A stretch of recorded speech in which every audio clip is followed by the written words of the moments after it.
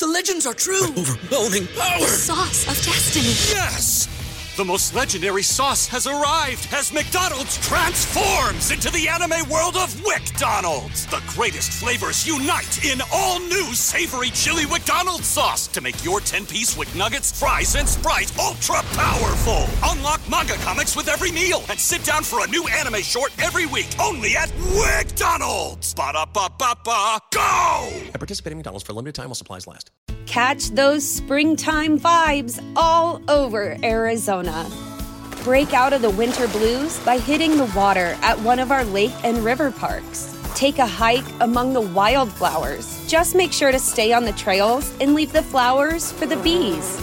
Discover Arizona's best kept secret and visit azstateparks.com/amazing to start your springtime adventure. Welcome to the 6th episode of the Generation Jaguar podcast. We've decided to skip an intro song this week to instead have a moment of silence for Brian Moore, the 25-year-old brother of Jaguars linebacker Telvin Smith, who was tragically murdered Sunday evening in Valdosta, Georgia. We'd like to congratulate Telvin on the birth of his baby boy just days after the death of his brother, but we would also like to say our thoughts and prayers go out to Telvin and his family in this time of mourning. If everyone would please take a moment of silence to honor the late Brian Moore.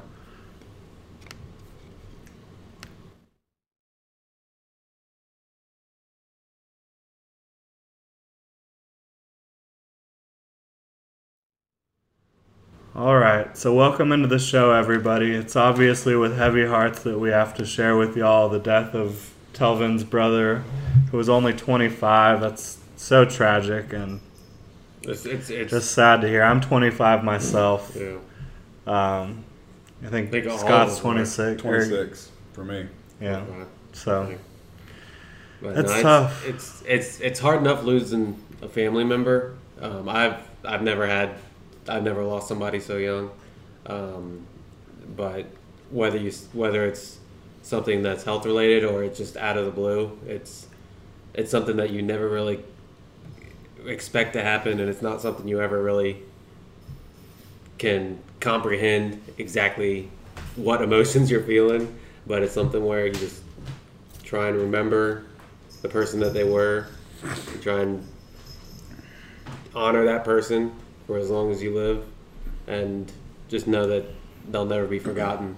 Yeah, it really is tough, and we obviously don't want to take up the whole show talking about such a negative and sad story, but we would have been remiss if we didn't bring it up and just tell Telvin that we're with you, we're praying for you, we feel for you. So on that note, we'd like to move on to another really depressing story, which is the Jaguars 2016 season. But before we get into that, I'm Jordan DeLugo. You can find me at Jordan DeLugo on Facebook, Twitter, and Instagram. This is the Generation Jaguar podcast. I'm here with Scott Klein, my co-host. You can find him on Twitter at ScottKlein1. That's KLEIN1. You can find my other co-host that we have here this week for the second straight week, Hunter Evans, the offensive coordinator at Mandarin High School, and you can find him on Twitter at Hunter_Evans_7. We're without Grant Gunderson, who's our other co-host today. He got tied up at work, but I think 3 hosts is enough for the show for this week. I think we can pull it together. A lot of talking to do, so Yeah, there is. Got to fill the dead air. 4 might be a crowd. Before we get into it hot and heavy, remember this is the Generation Jaguar podcast. You can find Generation Jaguar on Facebook and Instagram at Generation Jaguar and on Twitter at Generation Jag. So on today's episode, we're going to get into a little recap of the Jaguars versus Texans. Obviously, that didn't end well. We'll take you into some news and notes around the Jaguars right now. A little injury report. There's not too much to report on for the injury front, but we'll get you into what is going on. We'll take you around the AFC South, and finally, we will preview the Jaguars at the Lions. So, obviously, we're going to start with the Jaguars versus Texans recap. You said it didn't end well. It didn't begin well either. Yeah, no, it was First series it was of the rough. And to start off the recap, I'd like to talk a little bit about the lack of attendance at the stadium this week. It was noticeable. Yeah. Fans are finally starting to say, this isn't worth it. We're not going anymore. It was noticeably less crowded tailgating prior to the game and during the game. What are y'all's thoughts on that? Yeah, I mean, I haven't been able to make it out to very many games this year. This is, having 2 kids. I got a lot of other things I got to do. But I was able to finally make it out this week. The tailgate, I thought the tailgate was awesome. I knew, I had a feeling the stadium was going to, it was going to kind of be a little bit empty. But this was the first tailgate I've been able to go to. Our tailgate was great. Well, of course. But I thought this... No, I'm saying as a whole around us, there wasn't a ton of people tailgating. Yeah, I mean, and it's something where with the product that's on the field, it's bound to happen. Yeah, you can't expect Shad Khan might be in it for the long haul, and he might not be able to make a move, but people are kind of starting to make their own move. Yeah, they're making the decision that going to watch a football team that has been looking the way they look isn't something that they want to spend their hard-earned money on, spend the time getting down there. And, it's something I can't really blame them. I mean, it's something where, if I got the opportunity to go, obviously we're different because we live and breathe, Yeah, exactly. We all Jaguars all the time, but yeah, for those fans that aren't obsessed, for a lack of a better word, with the Jaguars, a lot of them aren't going to show up, and it is understandable, absolutely. So the Jaguars obviously lost to the Texans this week, 24-21. It was a game that they were in the game for most of the time, but it still didn't feel like you were watching a competent NFL team for a lot of the game. We'll start off with the turnovers. The Jaguars now have 19 turnovers on the year, and they've only been able to take away 5 themselves. So they have a minus 14 turnover differential on the year. It's tough to win ball games when you're losing the turnover differential that by that much. What do you think, Hunter? It's impossible to win football games. Yeah. NFL, college, again, at any level of football, you can't win football games that way. You're talking about it didn't even look like a competent NFL team. Yeah. I've never seen what looked like such a lopsided 3-point win. It's hard to sit there and watch your team look so terrible. Yeah. Throughout 4 quarters of football, and then come out and be like, how the hell did we just lose that game by 3 points? Yeah. I feel like we talked about that last week with the Chiefs game, but the Chiefs game, I thought they looked more than competent. They looked competent, but again, you walk away saying, how the hell do we either lose that by a couple points, or how are we in position to win? Yeah, I left with 6 minutes left after I think they had a 12-yard run, and it was just like, okay, no matter what happens, we're probably going to lose this game. Beat traffic, get home, do homework, take care of a baby kind of thing. But absolutely, it's disappointing when you're sitting in the stands for 4 quarters and all you hear around you is, how are they going to mess it up this week? Yeah, it's true. Fans aren't wrong when they are incredibly pessimistic about this team. They seemingly find new ways to lose every week, and one of the ways they found to lose this week was Blake Bortles. First off, during the game, this play happened where Bortles was just trying to dump it off at TJ Yeldon's feet because no one was open. And to be honest, I kind of blocked that out of my memory, and it just hit me, and I got angry all over again. I'm sorry, continue. It's all good. So, yeah, Bortles throws the ball, tries to just throw it at the dirt, and it ends up bouncing off TJ Yeldon's foot and going into the waiting arms of a defender. But so at that time, all of us were like, oh, that was super unlucky, blah, blah, blah. But while I'm watching the game, to me it looked like a backwards pass. and it was a backwards pass. They ended up going back and ruling it a fumble instead of an interception. So even without the ridiculous, bouncing off T.J. Yeldon's foot into a defender's arms, even without that, it was still a bad play by Bortles. He was throwing the ball backwards at someone's feet. Mm-hmm. And in your head as a quarterback, you got to know if you throw the ball backwards, that's a fumble. It's a fine ball. Like, the whistle ain't blowing. Come on. That's terrible. And that just goes back into the turnovers. As a quarterback, having played the position and coaching the position, you're taught throwing at the feet is not what you really do. You throw it in the dirt. Like, you don't aim for feet. Yeah. No, you throw it. Yeah. And he you don't have to throw it at somebody. Just throw around. it in the dirt. Get it in the dirt. In front of you in the dirt. Exactly. Like, it's just behind you. Make sure it does not get. Don't make a bad situation worse. Yeah. And it was just the ultimate Jaguar play this year. Yeah, hashtag really because Jaguars. Exactly. It's almost weekly. Last week when we got the interception and they ran into each other. Yeah. Well, we would have had the interception.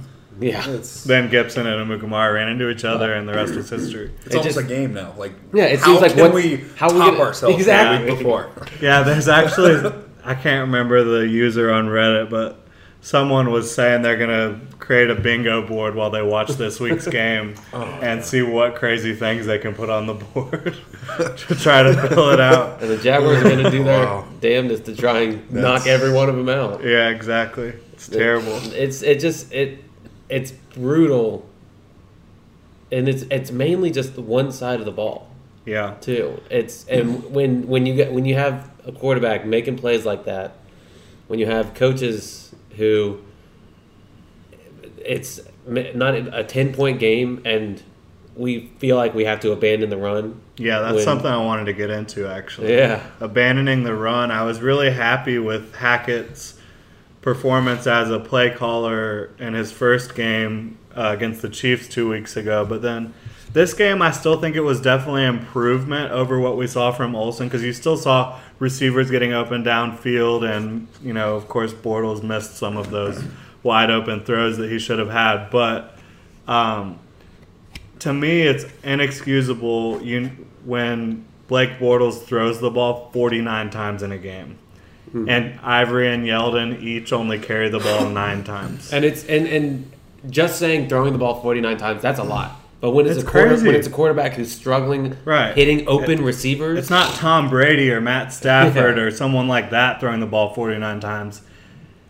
It's Blake Bortles. You know that you cannot rely on him to win you games right now, because if you do, you're going to get the turnovers and you're going to get the negative plays. For Ivory and Yeldon to only have 9 carries each while Bortles is throwing the ball 49 times is simply inexcusable, and I put that pretty much squarely on Hackett. You've got to run the ball. When you're down big and you feel like, okay, we got to press and we got to come back, it was maybe a 10-point game. Yeah, that's one thing. At worst. Right. When you're in the game the whole time, you can't abandon the run, especially when you've got talented backs and a quarterback who you don't know what the heck's going to come out of his hand every time he throws it. So, Hackett's got to find more balance this week. But, there were opportunities. It's just he's struggling to hit the guy. And then the deep ball, man. It's not pretty. So let's move from a negative to a positive here. Allen Robinson had his best game of the season. He had 9 catches for over 100 yards and a touchdown. And under Hackett, he's really starting to play some good football and look like the Allen Robinson that we saw in 2015. Why do you think that he's been able to find new life under Hackett? What do you think, honey? It's again what we talked about last week with finding creative ways to get the ball to your guys. It doesn't have to be exotic. It doesn't have to be a trick play. It's just finding a concept or finding maybe a simple alignment where you get a mismatch. And there were times where we had mismatches. Marquise Lee in the slot going... That's always a mismatch. Yeah. But a very simple idea they put into practice, and again, Bortles just could not execute. Yeah. Go back to the overthrow. I think that was Hearns. Which one? The one going towards South end zone. I believe it was Hearns, if I'm correct. I can't remember the play specifically. But I believe he was in the slot. He ran a post route and wide open. Ungodly open. And Bortles mishandles a play action and then overthrows. Causes him to be late on the throw. And overthrows it by about 10 yards. It was a really the kind of play where everybody in the stands holds their breath like, holy crap, we got a we're touchdown. scoring That's a touchdown. You see hands going up, kids start crying because we're scoring, and then they start crying because, well, we're the Jaguars, and that's what we do. It's just... Yeah, when you have plays that even little children can understand that oh, no, that wasn't that good. should have been a touchdown, yeah, that's frustrating. Like, everybody in the whole stadium, everybody watching on TV, everybody sees it, and Bortles just can't get it to him sometimes. Mm-hmm. It's frustrating, and I will say I like what Bortles... I don't like what he did last week, but I like his last two games versus what was happening at the end of Olsen's regime as offensive coordinator. He's looked more comfortable. Yeah, he's still not a perfect quarterback by any stretch of the imagination. Not even really a competent starting quarterback, but he's been better the last 2 weeks, and I think a lot of that can just be attributed to his relationship with Hackett and his comfortability with Hackett compared to where he was with Olsen. I mean, Hackett's the quarterback coach before he became the interim or offense coordinator. So he's going to have a better relationship because he's the guy in the meeting room. He's the guy, that talks to Bortles. They go get dinner or whatever they do. He has that relationship. So he obviously has an idea of what he's comfortable with, and I'm sure he has a good amount of trust. Yeah. You hope he has a good amount of trust in Bortles. It's just there's got to be that return the favor kind of performance from Bortles, and I don't think we're seeing that.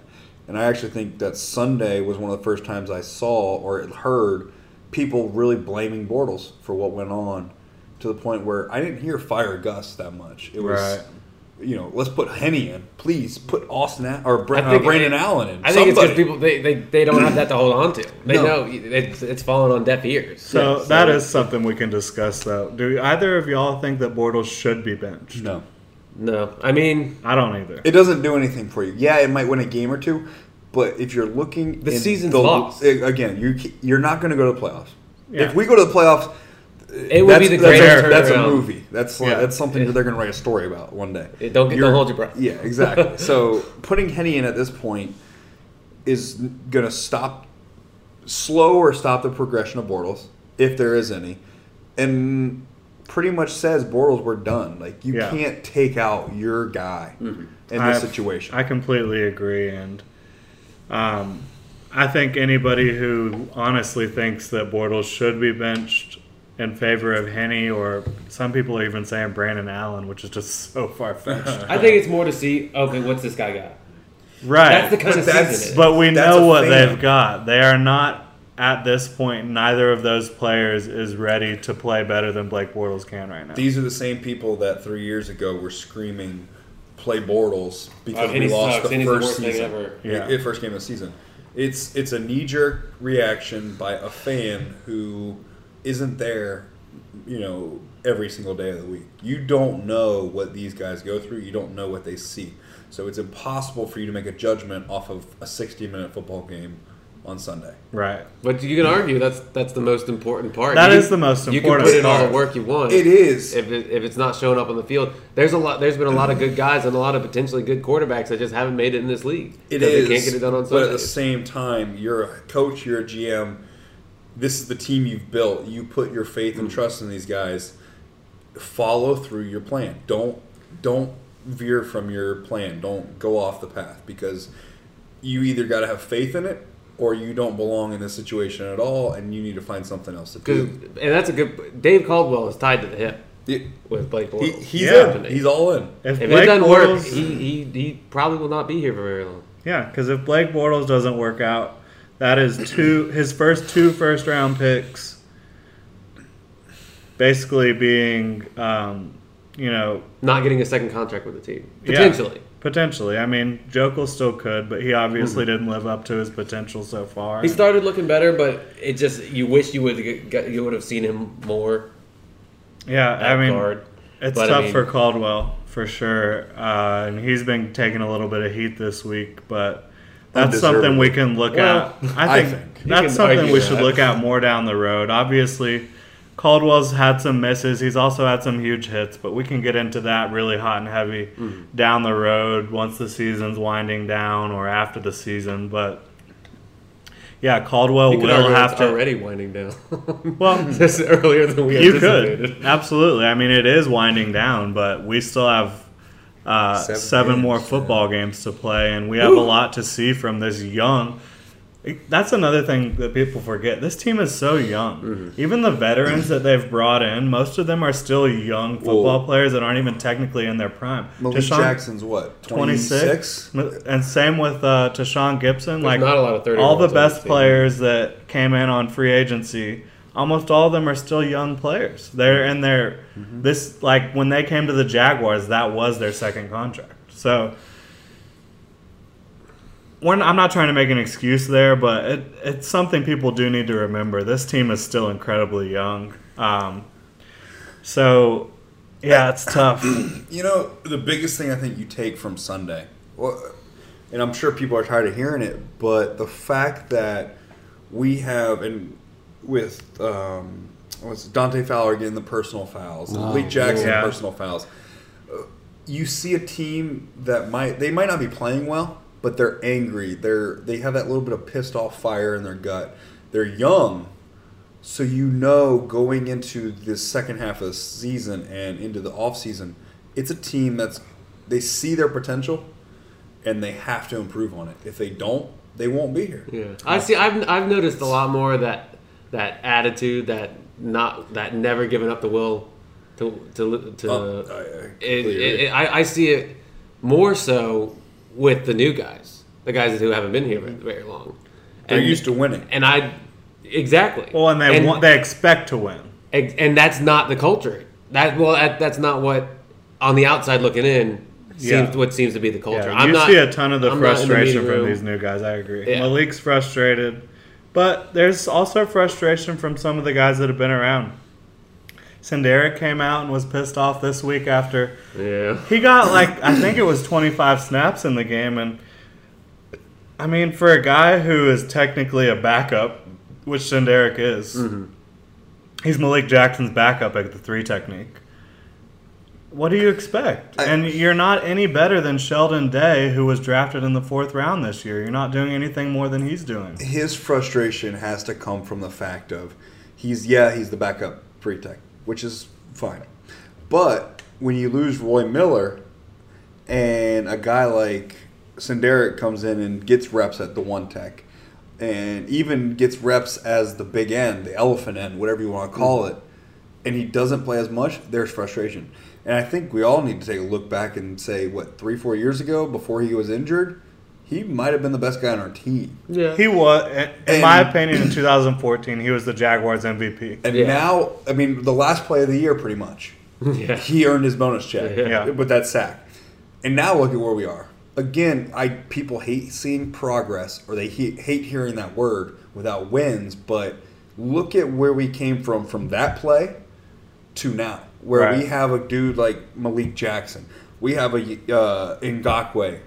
We have, a Dante Fowler, Aaron Colvin, Jalen Ramsey. Tons of talent that's there that wasn't. The talent on this team is unreal. And I think it's just a matter of time. Again, something people hate hearing. But there's a light coming around the corner. In my opinion, if there was better quarterback play throughout the year, even average to competent quarterback play, this team has a few more wins on the board than they would. There's no doubt. Yeah. So that's frustrating. Another frustrating part, as you just mentioned, is Dante Fowler. He hasn't shown the progression this year that you would hope to.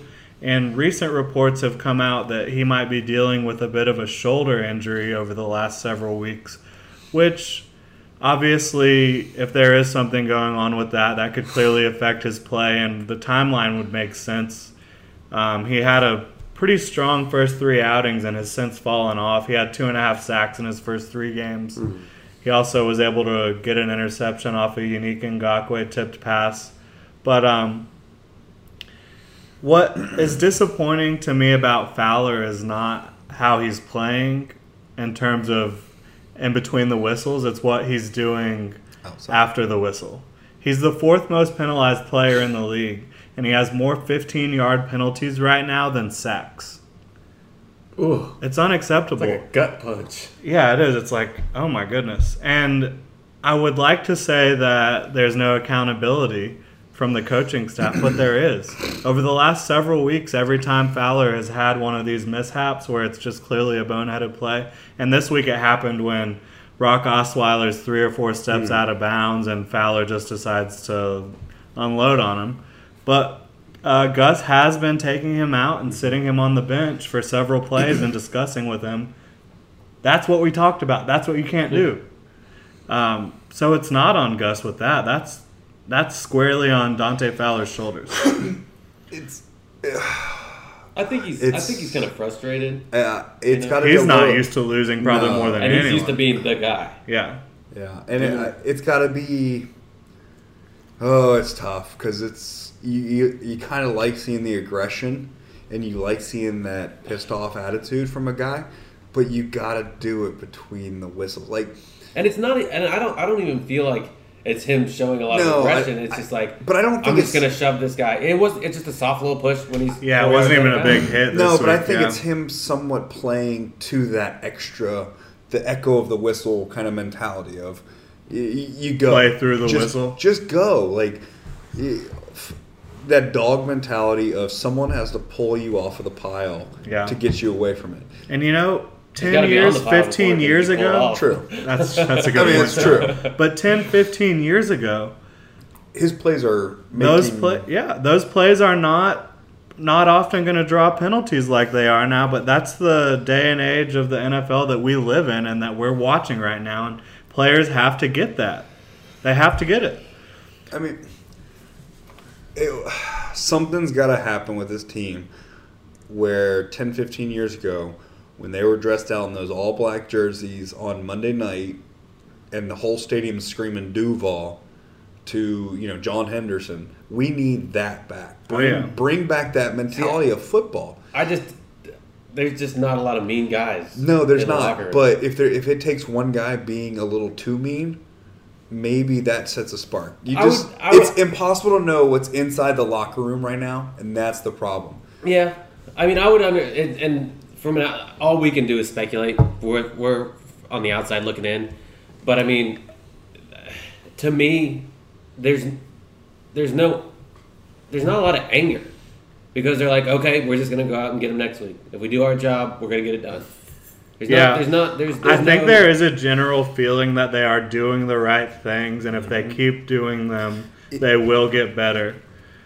I don't know. We've got to address the fact that there have been reports that Gus Bradley's lost his locker room. Yeah, not only reports that Bradley's lost the locker room, but that Bortles is a basket case. And these are things that are coming out from players texting ESPN reporters. Yes. And that's unacceptable. I think now, I can understand the basket case. I can see that stuff. Especially with the reports of, I've heard people say on Sunday morning at 2 a.m. he's at the Ritz. Yeah, but that's all speculation. Again, speculation. There's no question that he frequents the beach bars on occasion, but to me, if it's who knows whether he's actually there on a Saturday night. Unless he's there on Saturday night, I don't. But with the whole Gus Bradley thing, losing the locker room, the mentality of these players before the game, during the game, after the game, in their interviews, it's hard not to see a little bit of Gus Bradley coming out through them. Yeah, and Gus said that. Gus said this week. He said, looking out on the field is like looking in a mirror for the head coach. What does that mirror look like to Gus Bradley right now? I 100% think that the players that have been here love him. I think there's a couple outliers, like the new guys that we talked about coming in, who aren't used to this, who want results. They're not here for a player's coach. They're not here to be coddled. And they're here to win. They're here to win. It's a business. It's their job. They want to take pride in it. Mm-hmm. They don't want to be friends with their head coach. It's just like a kid. if the hens run the roost, you can't. Yeah, exactly. of course they're happy. Of course they love Gus. Look at Malik Jackson again. He comes from playing under Jack Del Rio in Denver for a little bit as a defensive coordinator. Mm-hmm. I have personally heard stories of Jack Del Rio as a head coach in Jacksonville and how hard-nosed, how much he just ruled that team with an iron fist. And how you had the same thing. People loved it or people hated it. Mm-hmm. You're always going to have that. But it's what the majority does and what that really core of the team buys into. I heard them talk. I can't remember if it was Jeff Lageman. It might have been Jeff Lageman and Tony Baselli talking where they had with Tom Coughlin, where there was at times such a divide between player and coach that it almost galvanized the team. Yeah. That's part of the reason why he's not here. Him. That's from what you hear. I think that's more. There were some GM issues more than head coach issues, but I just feel like if there's an attitude from the top, it's gonna filter down. I think you can almost see it though, where the fans have started to take the new guy. I don't want to say the new guys because that'd be again speculation, but you have started to see where fans have almost started to buy into these players that have texted or so about Gus Bradley's not the guy, we're here to win kind of mentality. You can hear it in the stands, you hear it before the games, the fire Gus, I'm off the Gus bus. Mm-hmm. But it's hard not to like Gus Bradley. I mean, yeah, he's a likable guy. But you know what? He doesn't win, but there is something to be said about what he has done for this team and how they play together. I guess I'm trying to find the light out of a very dark room. I understand what you're saying. This is a team that has not won any football games, not literally, but close to literally, over Gus Bradley's tenure, and yet they still seem to play for him. I guarantee you look around the league, Bill Belichick is loved in that locker room. And there's a reputation about how much of an a-hole. And if he's not loved, guess what? See you later. Yeah. Because he knows how to win. Yeah. And he might be an a-hole, but you follow his lead, and the players come out and they have that attitude, and he's loved. He might not be loved by everybody, but they have a mutual respect for each other. The core loves him. The core of that team. Well, and to me, that's what's more important, what you just said. Respect. Yeah. I don't care if you like your head coach. Exactly. Respect your head coach. And obviously not everyone on the team does respect him. Well, not yet, or hopefully maybe. But, I mean, Gus Bradley comes from Pete Carroll. He's a player's somewhat coach. Of a disciple of Pete Carroll.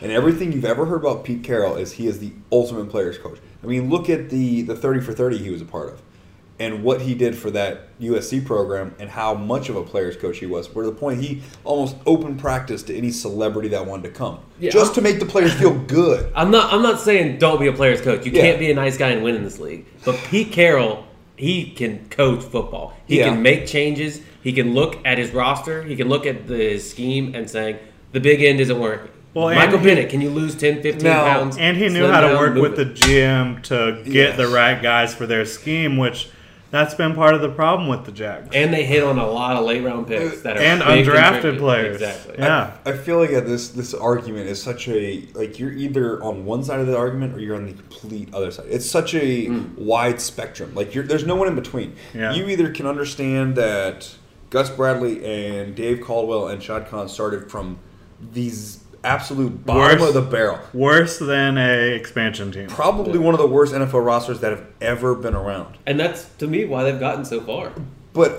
And why they're still in this situation. But then there's the other side that says, this is the damn NFL. You got to win games. So it's very hard. At some point, maybe we'll meet in the middle. I just don't think we ever. Yeah, and how do you? These guys took an incredibly bold strategy to start their tenure, and they said we are going to break it down and tear it down more than anyone else ever has. And we're going to go to the bare bones, and they did that, and they've honestly, that is an excuse for them now. How many Dave Caldwell and Gus Bradley guys are? It's become an excuse, I think. That's the only issue. How many Gus Bradley and Dave Caldwell guys are on this team? Everybody except for the whole team. Tyson except for Lewis and Alualu. And we were worse now than we were last year. I guess Paz was I don't think we are worse. That's the thing. There's more talent, but they're not winning, and a lot of that has to fall squarely on the shoulders of Blake Bortles, in my opinion. It's hard not to look at the quarterback and say, we're 2-7 right now? If this team There's had a 4 better... more wins on this. Easily. But Green Bay, partially on the offensive corner. Everybody hates that screen call. But Green Bay. Sunday, the Chiefs. There's an asterisk next to the last couple of games. But there's a couple games where you can easily say they could have, should have, would have won if this had happened. And it's hard not to pick a name out of a hat and that not be Blake Bortles. You're right. I have no argument for you there. But who drafted Blake Bortles to be the guy when there were still a bunch of quality guys on the Blake board? Bortles threw 35 touchdowns last year. He I know he threw year. 18 picks, and he's about on the same pace for interceptions. So I don't have games. I don't have a. Yeah, they didn't win a lot of games because they couldn't play defense. There was no defense last year. You got to look at what's happening at the time. It's such a pro-con argument. And again, this is what you said earlier. After the season, it would be such a good topic to really get into depth. Yeah. But look at the names on both sides of that scale who Dave Caldwell has brought into this locker room. Blake Bortles is bad. But I will say this. Look at some of the guys. Look at Allen Robinson, Allen Hurns. Dave Caldwell as a middle round guy. To late round. Two undrafted free agents. He hits home runs at the end of the draft. You don't win a lot of championships not getting elite blue chip talent. Yeah. His entire 13 class, his first class, though, was a bust, save John Cyprien. John Cyprien, now at this point, was an okay second-round pick. Tashawn Gibson has made Cyprien what he is. Right. That signing, though, of Tashawn Gibson, a true center fielder. Right, but Cyprien should have never had to play with the crap he was playing with that free safety his whole career. But that's part of being... And he was asked to do a lot of stuff. He was born a couple years too early. Yeah, so we're getting off on a bit of a tangent here. We need to move on. Can't wait till the end of the season. It's going to be... That we need a 2-hour podcast for that one. So we'll get into one more negative from this game. I forgot we talked about the game. Yeah, that's where this all came from. Is from the Texans. The Texans loss. So Julius Thomas did score a touchdown in this game, but he has been completely lost. And yet he has 4 touchdowns on the year, but he has less than 30 receptions, and he really is just seemingly lost in the offense. And I don't know if it's his fault or if it's the play calling or what is going on with that. But I think Scott has a little bit more insight into maybe what's happening with that. Yeah, there was an article from the Jacksonville.com. Hayes Carline does great. He does a good job doing a lot with the team. Specifically talking about Julius Thomas. The numbers, when you really look at it, and with the eye test, you see him catching the ball close to the line of scrimmage. You see him catching the ball, heading towards the sideline. You see you see a lot of plays where it might not be the best design for a guy like Julius Thomas. A guy that has good height, good he's speed. A big guy. He's a mismatch almost anywhere he goes. And can catch everything you throw at him. Yeah. And he's got good speed. He can jump. He's a basketball player. He's not a guy that's going to make people miss in space. But he's a guy where you put him on a linebacker, he's going to burn him. You put him on a corner, you put a corner on him, he's too big. Safeties might not be able to keep up. But some of the stats are just staggering. The last 17 receptions he's caught have combined for 38 yards after the catch. So it's basically he's getting the ball in a position where he's either having to make a guy miss or he's moving horizontally and having to try and cut the ball upfield. Yeah. They need to get the ball to him downfield in space. That's the bottom line. And that's what Denver – that's why he was so difficult to cover in Denver, because they got him downfield in space and they put the ball on the numbers, which is something Peyton Manning did exceptionally well that Blake Bortles is unable to do. If go with Denver, look at who – again, who was he playing with? Peyton Manning. Arguably one of the best. The if greatest not regular the season best. quarterback of all time. You can put him and Tom Brady in that conversation of the best quarterback of all time. Yeah, Who I'll was his take offensive- Brady in the playoffs all Okay. day, but regular season, Peyton Exactly. Manning's Manning. the best quarterback Who was- of all time. Who was his offensive coordinator? I'll rebuke. Well, Adam Gase. You had Adam Gase last year. Who was was it the year no before? 2 years ago? Sorry. Well, they used to have Mike But they McCoy. also had Josh McDaniels. Yeah. Yeah, he was prior to that, but yeah. But that style of offense that they played in Denver was very, very prominent on getting the tight end in space. Kubiak made a living off of getting Owens. What's his Yeah. name? Owen Daniels. Owen Daniels. Yeah, for from the Texans, and then even with the Ravens, too. And even he's in Denver. Yeah, Went to yeah. Denver, too. But he made a living off of getting that guy into space and making a difference in that offense. And I think it goes with the offensive coordinator and with the quarterback of knowing how to use that guy. And going back to That's a last good year, point. who was hurt last year? Julius Thomas, very beginning of the year. Yep. Who had to make a living off of the Allen brothers last year? Blake Bortles and Greg Olsen. Okay, so maybe it is play call, which is what we're talking about here. Play calling and a lack of confidence in He's got 27 catches on the year. One of those was more than 16 yards in the air. Wow. One pass. Yeah. Yeah. And to go along with that trend, Blake Bortles did not have one completion last week that traveled more than 20 yards in the air. Well, that's not play calling. The Julius Thomas could be play calling. Well, yeah. Well, that's- Blake and Bortles' inability to hit a guy downfield is they're definitely. using Julius Thomas, and there's and how about Clips Koyak of him. stealing reps from him? because I've noticed a lot You're because they're able trying to sneak him. the way out. they're using Koyak is the way they're attempting to use Julius Thomas that he's not built for. Koyak he's a more capable blocker. I love Koyak. Absolutely. How do you They're not? using Julius Thomas. They're chipping guys with him. They're having him come across and try and do a little crackback block. They're on using a tackle Julius Thomas or how an- you want to use Mercedes Lewis. They're not using him to his physical abilities as a receiver. He's a good and kind of inline guy. Put him outside. Well, for all I care. we can talk a little bit more about Julius Thomas in our Lions preview because they are god-awful at covering tight ends. So we're going to finish off our Texans recap with perhaps one of the only positives of the game. Jalen Ramsey was covering DeAndre Hopkins the whole game. Hopkins ended up with only 50-some-odd yards on the day, no touchdowns, and it is just incredible how many tough receivers Jalen Ramsey has gone mano-a-mano with this year and just held his own or kicked their ass. It's awesome.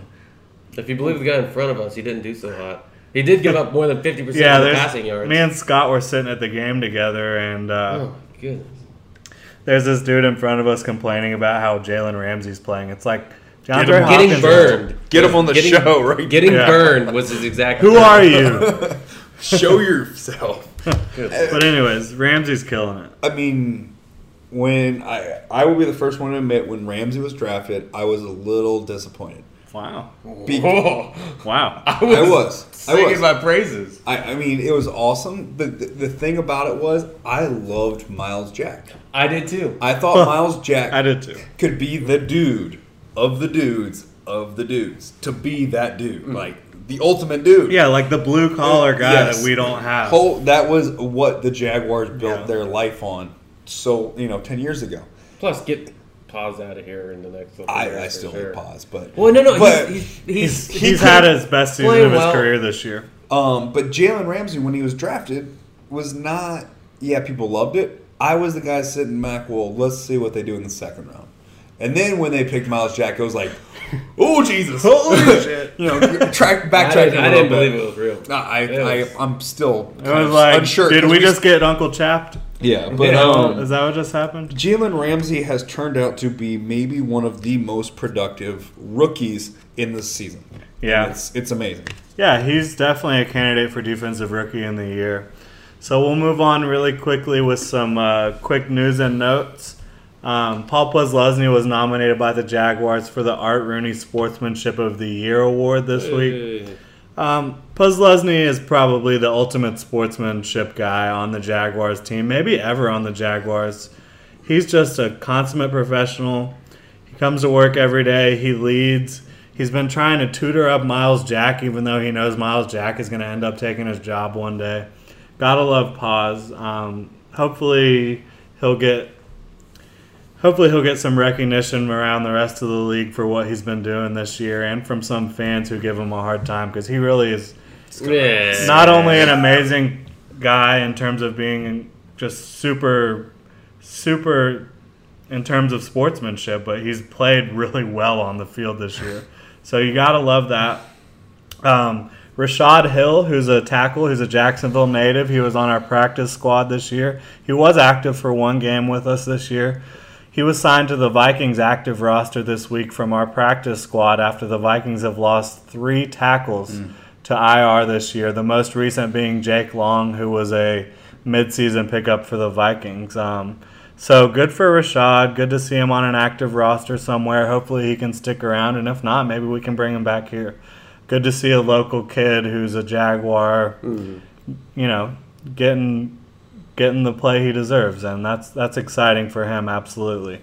To replace Rashad Hill on the practice squad, the Jaguars have signed a 24-year-old tackle by the name of Arturo, and I'm not even going to try to pronounce his last name. I'm glad you had that job and not me. It's spelled Uzdavinis.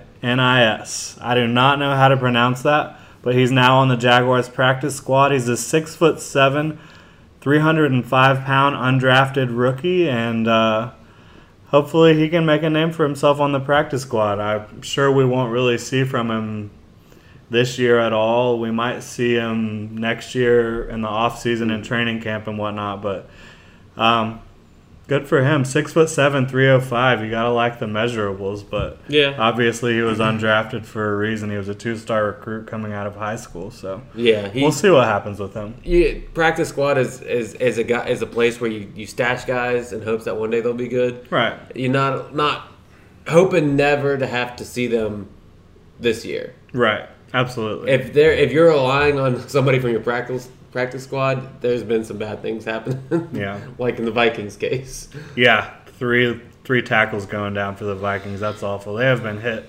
They have been hit harder by the injury bug than any team I can remember in recent memory. Absolutely, the poor Vikings. But we'll move on to the Jaguars injury report, which isn't huge. Chris Smith didn't participate today with some sort of eye injury. I'm not sure what's going on with that. He's obviously not a huge contributor in the Jaguars rotation right now, but he's a guy that if someone goes down, the Jaguars would have to heavily rely upon. Telvin Smith is not with the team right now following the murder of his brother and the birth of his baby boy. So it's unclear at this point if he will be with the team in Detroit. But our thoughts and prayers go out to Telvin and his family. Brian Walters was limited with a concussion that he suffered in Kansas City 2 weeks ago. He did not play against Houston, so we'll see if he's good to go. And then you've got Kelvin Beachum, who coming into this season was coming off of a ACL reconstruction. He was limited today with his knee. I'm sure that was just precautionary and nothing huge there. Again, you're listening to the Generation Jaguar podcast. You can find us at Generation Jaguar on Facebook and Instagram, at Generation Jag on Twitter. We've got Hunter Evans here with us, who you can find at Hunter_Evans_7 on Twitter. Scott Klein, you can find at Scott Klein1 on Twitter. You can find me, Jordan DeLugo, at Jordan DeLugo on Facebook, Twitter, and Instagram. We'll take you quickly around the AFC South. The Texans are 6-3. They just come off a win against the Jags, of course. They really didn't look too good themselves. They found a way to create turnovers against the Jags, whether it was by luck or whether it was by skill. That's up for you to determine. I'm going to go ahead and say that it was luck based on playing the Jags and the ever turnover-prone Blake Bortles. Lamar Miller's having a strong season. He's having some big plays, and they're 6-3 on top of the AFC South. Brock Osweiler threw for 99 yards that game. We can't get into that right now. We're coming off. The Colts are 4-5, coming off a bye. They play the Titans, who are 5-5, just ahead of them in the division. The Colts are ultra-talented quarterback team. Andrew Luck, ultra-talented wide receiver, and T.Y. Hilton, and they have good role players on offense, but just a simply untalented defense, and they have a chance to win every game just with their offense. Again, they're going up against the Titans this week, who are 5-5. They're putting up over 39 points per game over the last 3 games. Mariota's throwing it all over the place, and DeMarco Murray's also running all over defenses. Their defense isn't playing great, the Titans, but, when your offense is putting up 39 points a game, you're going to win most games. Yeah. So, again, the Generation Jaguar watch party this weekend will be at Brick's Tap House, as it always is. We'll be there Sunday at 1 o'clock, ready to watch the Jaguars take on the Lions. And right now, we'll get into the Jaguars versus Lions preview. Matt Stafford, how about him? He's playing like an elite quarterback this year. 18 touchdowns, 5 interceptions, 2,300 yards, and 67% completion. Who knew it'd take just losing one of the best receivers in NFL history? Well, obviously Scott is joking there. Oh my god. The Lions did supplement their wide receiver core this year with Marvin Jones and Anquan Bolden, but Matt Stafford, under the tutelage of offensive coordinator Jim Bob Cooter, is playing the best football of his career, and he's just something to watch this year. I'm not complaining because he's on my fantasy football team. I got him pretty late in the draft, thankfully, but he's been a stud, bottom line. Yeah, I mean, he's got some wide receivers that are playing really well. Marvin Jones, he started off the season really hot, hasn't been doing a lot lately, but when you got a guy like Anquan Bolden catching 5 touchdowns. Yeah, Anquan Bolden has like 20-something catches and 5 touchdowns this year. His role has been kind of similar to Julius Thomas's, I guess. They're not abundantly featured in the offense, but they're able to find the end zone and put up points for their team. And then you got Golden Tate just doing people dirty like he did against Minnesota. Gosh, that game-winning touchdown against the Vikings. If you unreal. haven't seen it, you got to go look it up right now. It's just incredible. That was one of the best game-ending plays in the NFL. Yeah, but those 3, while Jones has fallen off lately and Tate's come on lately, those 3 receivers, Jones, Bolden, and Tate, have combined for 1,460 yards and 11 touchdowns on the year. The Jaguars cornerbacks will have their hands full this week, but they should be up for the task. I'm not worried about the Jaguars defense, and I don't think anyone is, in terms of covering receivers. One thing that scares me, though, is not covering receivers, but covering running backs. Yes, Theo Riddick coming out of the backfield for the Lions. He's scored 4 touchdowns on the year. He's having a big role for them receiving the ball. And that's something the Jaguars are going to have to be conscious of on every single play because Riddick can take it to the distance. Yeah, they throw the ball to the backs a lot. They have in the recent past, and it's no different this year. Yeah. Theo Riddick is just he's a great pass catching back. Look at the 3 running backs they have. They're all pretty much the same. They fit to that offense perfectly. Yeah. So Theo Riddick, Amir Abdullah out of Nebraska, he made a living off of that kind of stuff. Absolutely. Luckily, we won't have to face him. And Justin Forsett. Yeah, Forsett will be there too. All 3 style running backs, very similar. Yeah. So, they're a very diverse offense. You forgot Zach Zinner, the man, the legend. Sorry, don't forget about him. Jaguars have seen him before in the preseason a couple years ago. Yeah. He's a talented guy. It's a diverse offense, though. I mean, you can just go down the list of names they have. Yeah. The receivers, they got a good tight end, a really good tight end with Ebron.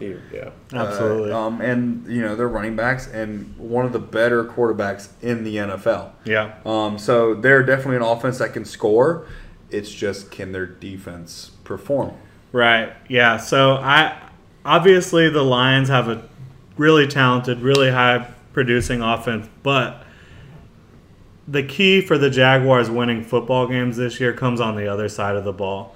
Not turning the ball over on offense and just having some sort of consistency. So Blake Bortles, we've talked about it a lot. He has 11 interceptions, 4 fumbles this year. He's been playing terrible, but he has an opportunity against this Lions team that's giving up 270 yards, 2 touchdowns, and the highest completion percentage, which is 74% to opposing quarterbacks in the NFL this year. Moly. It is just unreal how bad they have been against the pass. And Bortles is going to have to take advantage of that. He might top 60%. We'll That's see. impressive. We'll see. Maybe. They do have some talent on the defensive side of the ball. Darius Slay's a really talented cornerback. He's playing good football.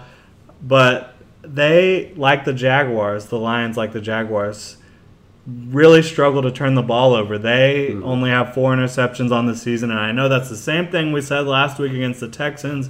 And what do the Texans do? They turn the ball over, or they turn us over and win the game. So obviously that is probably the key for the Jaguars. Win the turnover battle, or at least don't lose it by 2+. You know, stay within 1 turnover of the other team, and you'll have a shot to win. A-Rob and Allen Hurns have got to get it going big time this week for the Jaguars. They've started to get open. I mean, You've seen it. You've seen it now. Yeah, it's not something you can really. You can call them out on it because they had some struggles earlier in the season. Yeah. Things are starting to click.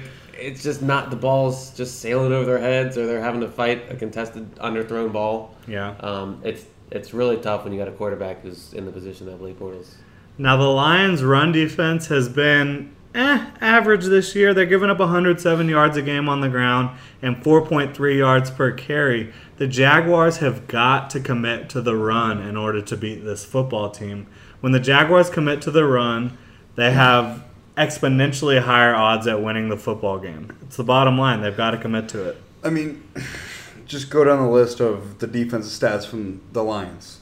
They have allowed 367 yards or so a game, 232 for 313 passing, with 20 touchdowns.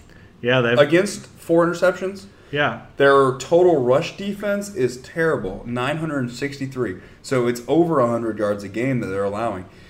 If the Jaguars cannot take advantage, and I don't think it's necessarily about running the ball, passing the ball. It's about running the ball when you want to, passing the ball when you want to. Controlling the game exactly. offensively. If you can do that, which you should be able to against this defense, you should win the game. And it would be so amazing to be able to see the Jaguars do that once. Yeah, it really would be. And obviously the Jaguars have to be able to contain Ezekiel Ansah, who somehow has 0 sacks this year. He's been dealing with a bit of a high ankle sprain most of the year, which is tough for a guy that relies on athleticism and explosion. But the Jaguars have a way of allowing players who aren't doing well heading into the game against them. Sounds a lot like Khalil Mack to me. Yes, allowing them to have their game where they break out of their slump and really get it going. So Ansah's a guy you have to keep in mind when watching this game.